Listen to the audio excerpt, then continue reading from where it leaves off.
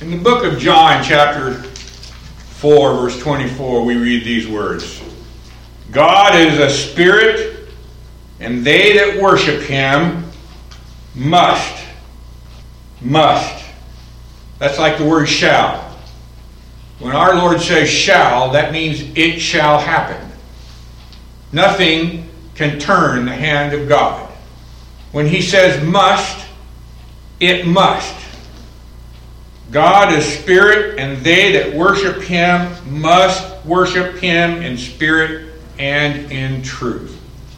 Folks, you cannot mix a lie with truth.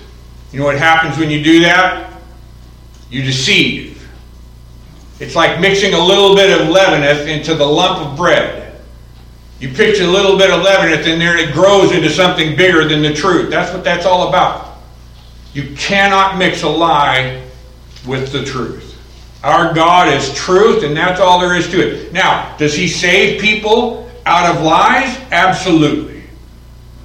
Absolutely. Some of us here came out of lies, lying religions, deceitful religions, religions that twist the truth just a little. They're still twisting the truth. Why am I bringing this up this morning? Today the world wants to celebrate a young child who came into this world. And some of us desire to mix in a lie about a little man with a red suit and a white beard. I was talking about this with Pastor Gene earlier this week. How can you expect our young to believe us when we talk about the one and only, the God of all glory, when we've raised them up to think that there's some little man running around coming down chimneys? I'm not saying there's anything wrong with celebrating Christmas. Twinkling lights, all of these things are wonders to see in a child's eye. But we don't have to mix a lie in with it. We can talk about the truth with our children. Open your Bibles, if you would, to the book of Luke, chapter 1.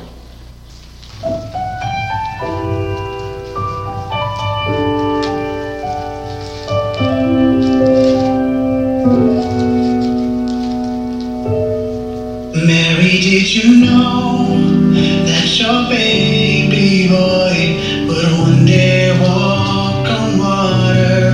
Mary, did you know that your baby boy would save our sons and daughters? Did you know that your baby boy has come to make you new? This child that you delivered will soon deliver you. Mary, did you know that your baby boy will give sight to a blind man? Mary, did you know that your baby boy will calm a storm with his hand? Did you know that your baby boy would walk where angels ride? And when you kiss your little baby, you have kissed the face of God. Oh, man, did you know? Oh, Mary, did you know?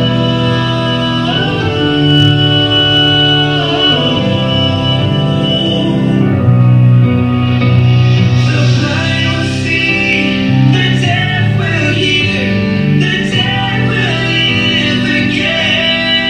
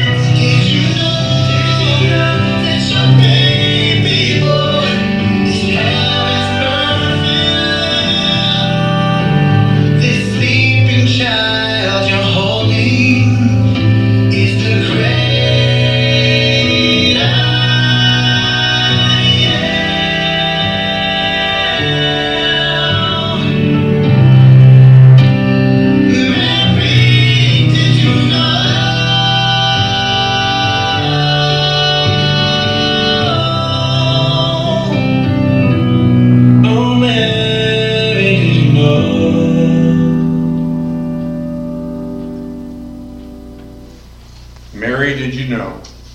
I want to answer that question. If you look with me here in the book of Luke, chapter 1, beginning at verse 26, we read these words, "And in the 6th month, the angel Gabriel was sent from God unto a city of Galilee named Nazareth, to a virgin espoused to a man whose name was Joseph, of the house of David, and the virgin's name was Mary." So before Mary bare that child, an angel of God was sent to her. Do you know that's how God saves each and every one of His children? Each and every one for whom God gave His life for on that cross comes to Him exactly the same way. One of God's angels, Christ Himself, speaks to us through His Word. Let's go on. Verse 28, "And the angel came in unto her and said, Hail, thou that art highly favored." Do you know that's each and every one of us? Folks, God did not go to that cross and give His only begotten Son for the whole world. If He gave His Son for the whole world would be saved, but that's not the case. God comes to us when it's our time and the day of His love and reveals His Son to us. We are highly favored. Was she highly favored? Absolutely. She carried the Son of God in her womb. The very one. Think of this. Think of the depth of this. This is God's love for each and every one of us.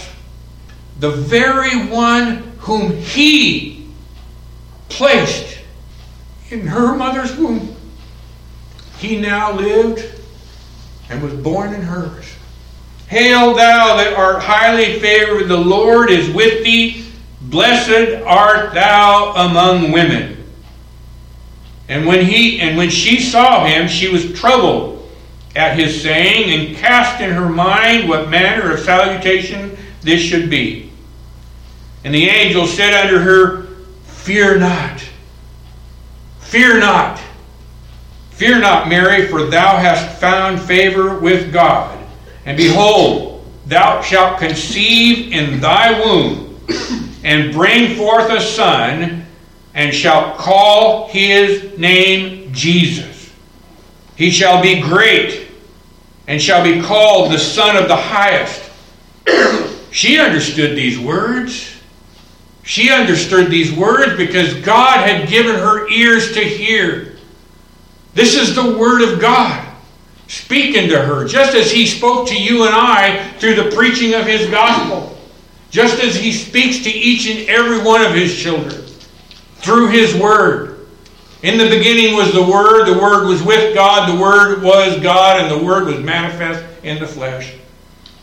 "And the Lord God shall give unto Him the throne of His father David." Verse 33, "And He shall reign over the house of Jacob forever, and of His kingdom there shall be no end." Then said Mary unto the angel, "How shall this be, seeing I know not a man?" And the angel answered and said unto her, "The Holy Ghost shall come upon thee, and the power of the Highest shall overshadow thee. Therefore also that holy thing which shall be born of thee shall be called the Son of God." Truth. What is truth? Truth is every word of this holy inspired Bible that we hold in our hands. I can count on everything in here to come about exactly how God has said it to be. Let me show that to you. Turn over to Isaiah chapter 17. This child that Mary was to carry, Mary did know.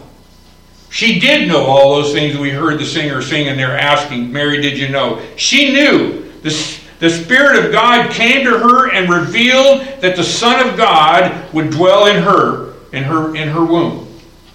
This child that Mary was to carry was spoken of about 700 years earlier. It's interesting that we believe the prophecy once it's been fulfilled. There were a lot of people who had heard that prophecy but didn't think it would ever be fulfilled. we hear the prophecy that Christ is going to return, don't we? Yet sometimes that is a struggle to keep in our mind before us, is it not?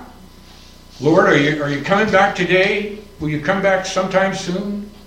700 years earlier, over in the book of Isaiah, chapter 7, we read in verse 14 the very prophecy of what we just read there in Luke. Therefore the Lord himself shall give you a sign. Behold, a virgin shall conceive and bear a son, and shall call his name what? Emmanuel. Now in the Old Testament it's spelled with an I, and I found it interesting that in the New Testament it's spelled with an E. In the Old Testament it's used twice. That word is used twice here in Isaiah, and both times it is interpreted, with us is God. Now turn over to Matthew, if you would.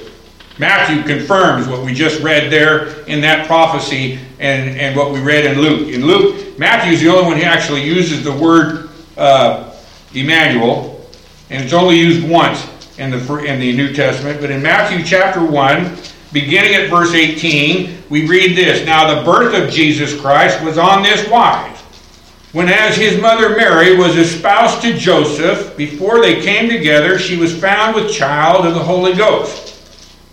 Then Joseph, her husband, being a just man, and not willing to make her a public example, was minded to put her away privately. But while he thought on these things, behold, the angel of the Lord appeared unto him in a dream, saying, Joseph, thou son of David, fear not to take unto thee Mary thy wife. For that which is conceived in her is of the Holy Ghost. And she shall bring forth a son, and thou shalt call his name Jesus, for he shall save his people from their sins. And this is where we see the proof of what we saw back there. This is Matthew proving to us the fulfillment of that prophecy has come. Now all this was done that it might be fulfilled, which was spoken of by the Lord and the prophet, saying, that's speaking of Isaiah 7:14, behold, a virgin shall be with child, and shall bring forth a son, and they shall call his name Emmanuel, which being interpreted is God with us. Matthew confirms this account.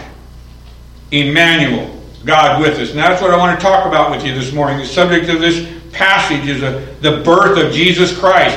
You know that he is the Messiah? You know what that means? That means Savior. That means deliverer. He's the King. He's our deliverer. He's our Messiah. Brother Don Fortner wrote this. He says, in these verses, Matthew is being inspired by the Holy Spirit. He declares the deepest, most profound truths of sacred theology in a simple, unmistakable way. He tells us that Jesus Christ, the man who was born at Bethlehem, reared in Nazareth, and crucified at Calvary 2,000 years ago, is exactly this, simple words, God in the flesh.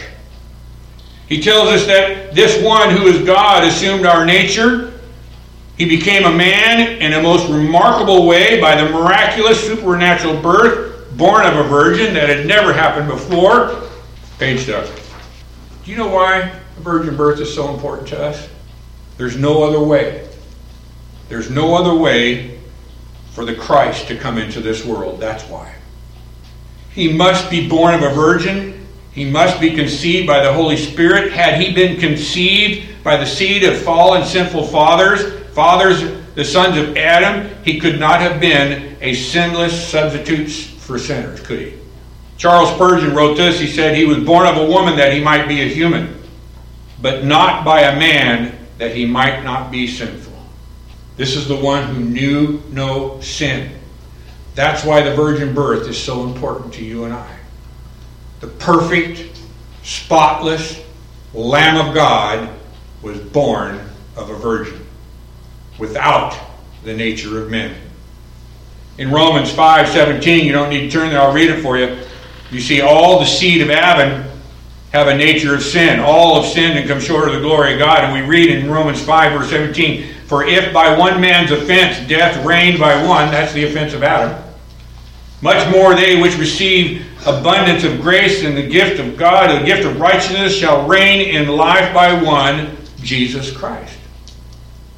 Therefore, as by the offense of one judgment came upon all men to condemnation, even so by the righteousness of one the free gift came upon all men unto justification of life.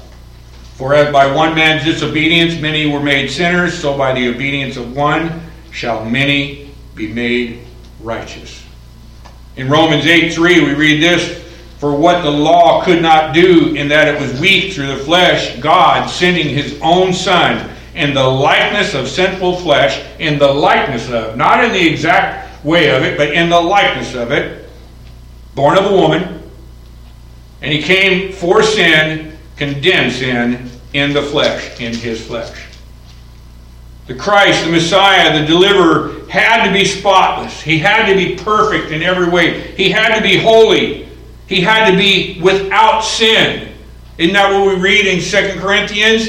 He who knew no sin.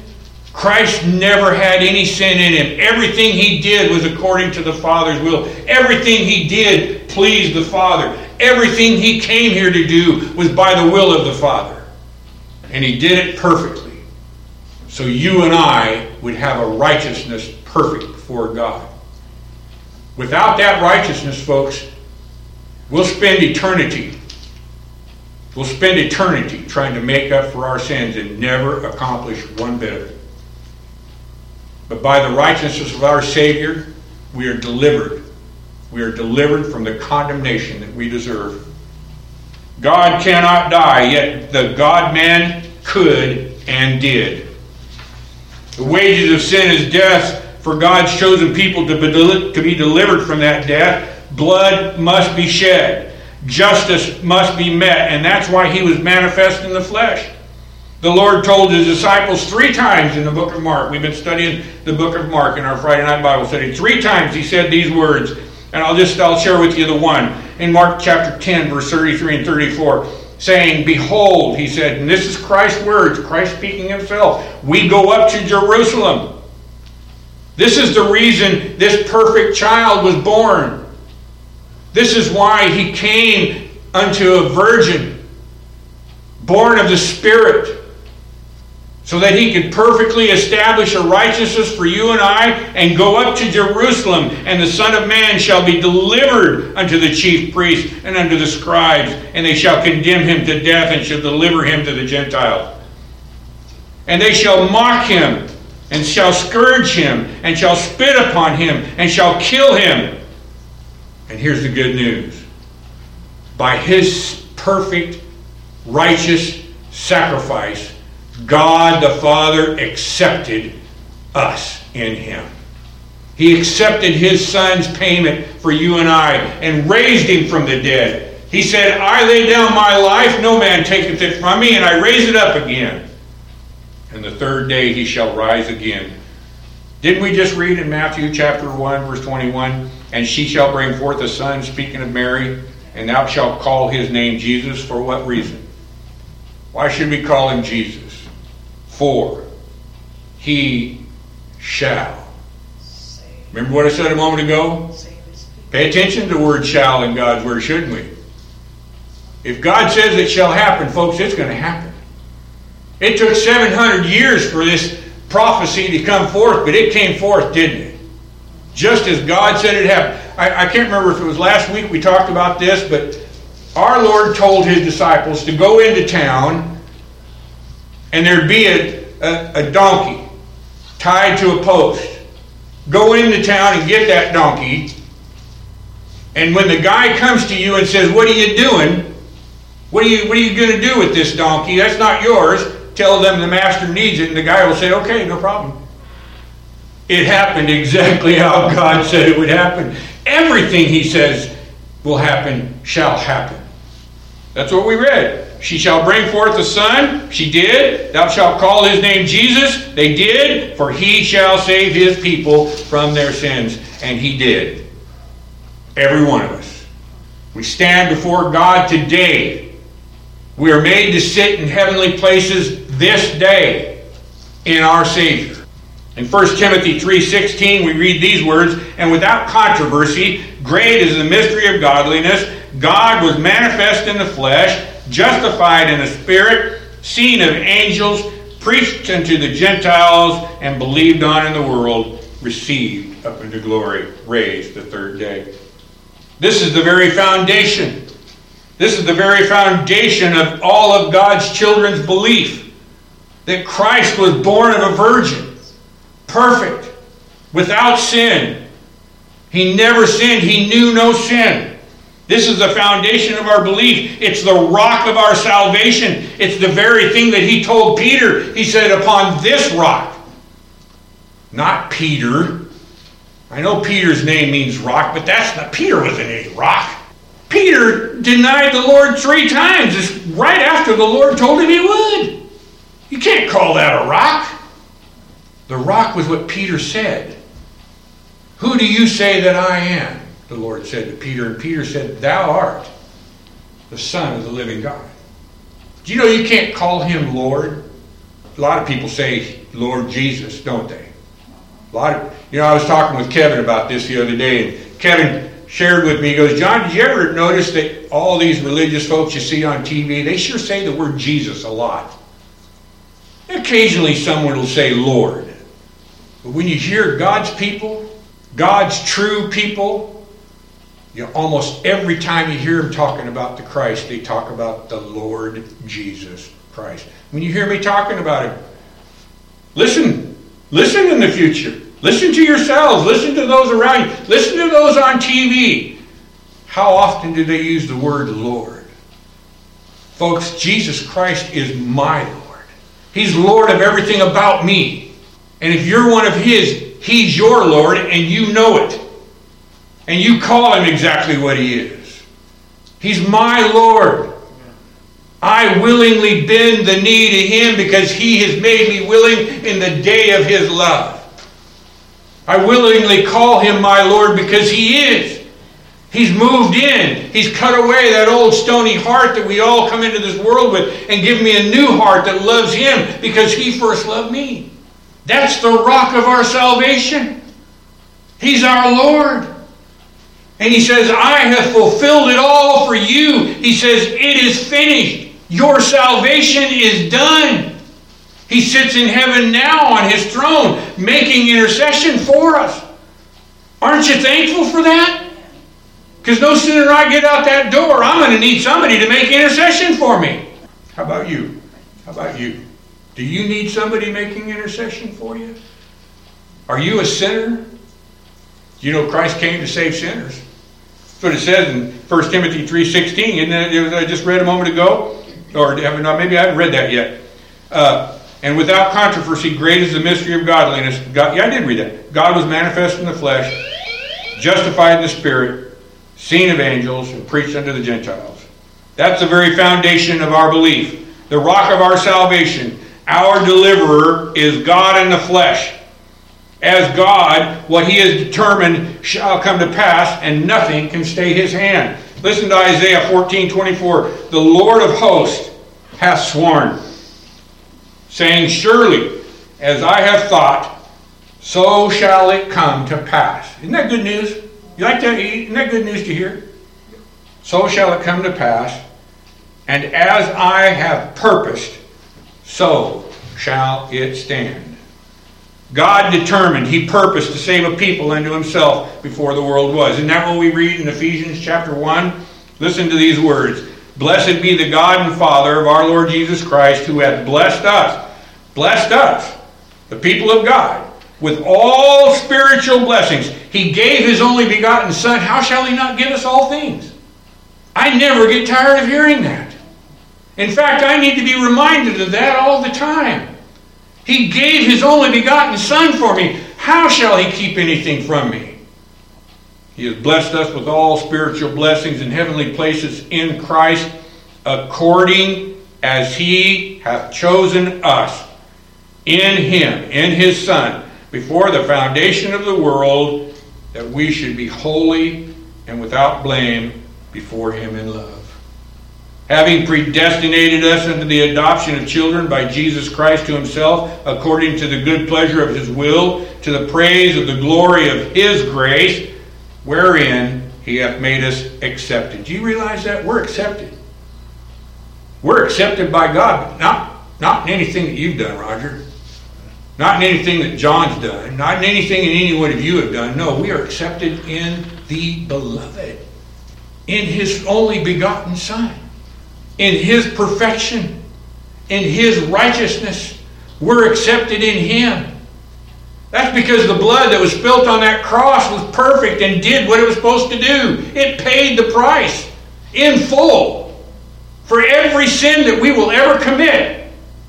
And when we've committed every sin that God has paid for, God will take us out of this world. Or he'll come back and take every one of his children at once. To the praise and the glory of his grace, wherein he hath made us accepted in the Beloved, in whom we have redemption. Redemption through his blood, the forgiveness of sins, according to the riches of his grace. Grace, grace, grace, amazing grace. You know, I used to think when I first began, when the Lord first opened my eyes to the truths of his word and hearing the words of grace coming from his word and how gracious he is to us in saving us, how gracious he is in coming to us when we shook our fist at him. That would just bring me to tears. Now, and it took a while. But now I get all giddy about it. I think to myself, how wonderful. I need to hear good news like that. Exactly.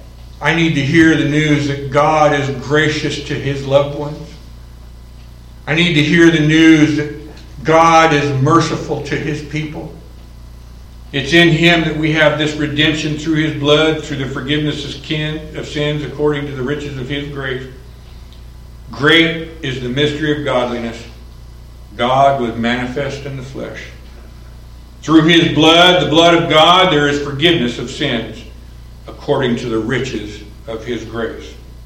Folks, the people of God are saved by grace, God's grace, grace alone, and in Christ alone. The question I have for you this morning is, are you a sinner? It says in 1 Timothy 1:15, this is a faithful saying and worthy of acceptation, that Christ Jesus came into the world to save sinners. And then Paul declares this. He says, of whom I am chief. Every one of God's children will say the exact same thing. I can't see yours, and I'm thankful for that, but I see mine. And I'm thankful that God is gracious to me. This child the world is speaking of this day is more than just flesh and blood. We love the idea that Christ became a man, that God became a man in the Son, the Lord Jesus. We love the idea of this little child in a manger. Christ didn't come here to be that child in the manger. He came here to go to the cross of death for you and I. Kathy made a point that just blessed my heart here. Did God set an ordinance for you and I to remember him as a baby? I don't see anywhere in Scripture where it does. He did set an ordinance for you and I to remember what he did for us, though, didn't he? He was known as the Lamb slain from before the foundation of the world, as we read in the book of Revelation. That was his purpose, to come to this world. This child the world is speaking of today is pretty and everything, but that's not what he came here for. He's more than just flesh and blood. Matthew 1 verse 23, we read a moment ago, behold, a virgin shall be with child and shall bring forth a son, and they shall call his name Emmanuel, which being interpreted is God with us. Turn over to Isaiah chapter 9 if you would. And while you're turning there, allow me to read from Isaiah 40. Our Lord gives instruction to the prophet in the 40th chapter of Isaiah. He says, comfort ye my people, saith your God. Speak ye comfortably to Jerusalem. That's the people of God. That's the holy city. That's Zion. Speak ye comfortably to Jerusalem, and cry unto her that her warfare is accomplished, that her iniquity is pardoned, for she hath received of the Lord's hand double for all her sins. Look at Isaiah chapter 9, verse 6. For unto us, did you notice that? It doesn't say unto the world, it doesn't say unto all mankind, it says unto us, unto the people of God, unto Jerusalem. Unto us a child is born. This one who is a perfect child of God, the perfect blood of God flows through his veins. He is born perfect for our reasons. It says unto us a son is given. God gave us his son that we might be with God for eternity. Can our God's hand be thwarted in any way? Oh, I pity those who think so. What a sad, sad God they believe in, who can only do part and is waiting for somebody else or something else to help him finish the job. The God of Scripture needs no help from any man. He's God of everything, sovereign ruler of all that is. People love to say, oh yeah, see the dust coming through, the sunshine coming through, see the little dust in the air there? He controls all of that, but oh no, not my heart. This is what I mean about being my Lord. My God controls everything about me. He had his hand wrapped around me when I was shaking my fist at him, when I was running from him, when I was dead in trespasses and sin. He came to me in the day of love, just as he come to each and every one of you. Comes to us in the day of his love and calls us with the power of his word. Lazarus, come forth. Unto us this child is born. Unto us a son is given. I love the fact that this one who was born, this one who was given, this child, this Emmanuel, the government is on his shoulders. Everything is under his authoritative control. Everything is by his purposeful will. It says all power in heaven, in earth, and under the earth belong to him. Now, can there be anything else? Did they leave anything out? All power belongs to him. I love to hear this. His name is wonderful. I love to hear about my Lord Jesus Christ, the Son of God. I love to worship him for his love for me. His name is wonderful because there's no other name under heaven which one can be saved but by Christ Jesus our Lord. Am I wrong? I love the fact that his name is Counselor. Because he was born in the flesh, he has suffered all that you and I have suffered, yet without sin. He had to suffer temptation. Did you know he hungered? Did you know he slept? Did you know he sang hymns? He laughed. He knows everything about us, folks. Not just who you are and what keeps you going. He knows everything about you. When he talks in his word to us, he's talking to us, his people, his children, his loved ones. Declaring the truths of himself to us through his word. I love to hear that his name is Mighty God. I love to hear that his name is Everlasting Father. Because of all those names that we just listed, I have peace. Because of the Prince of Peace, I have peace. If I had to rely on myself in any way whatsoever in my salvation, I would have no peace. Absolutely no peace at all. Yet because I don't rely on anything, I have no confidence in my flesh, and you don't either if you're a child of God. If you do, thankfully God will teach us differently, won't he? Thankfully trials will come our way and teach us how weak we are in the flesh and bring us back to looking to our Savior, the Prince of Peace. Many say, Lord, Lord.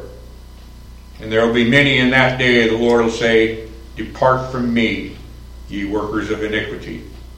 I have never known you. But every single child for whom God died for will call him my Lord. And because of him being our Lord, because of him doing what he did, and because of him sitting exactly where he is today, because of who he was, we will hear him say, enter in, ye faithful servant. Isn't that wonderful? I love to hear about Jesus. My favorite song is More About Jesus. I love to hear about his love for me. I love him because he first loved me. Amen.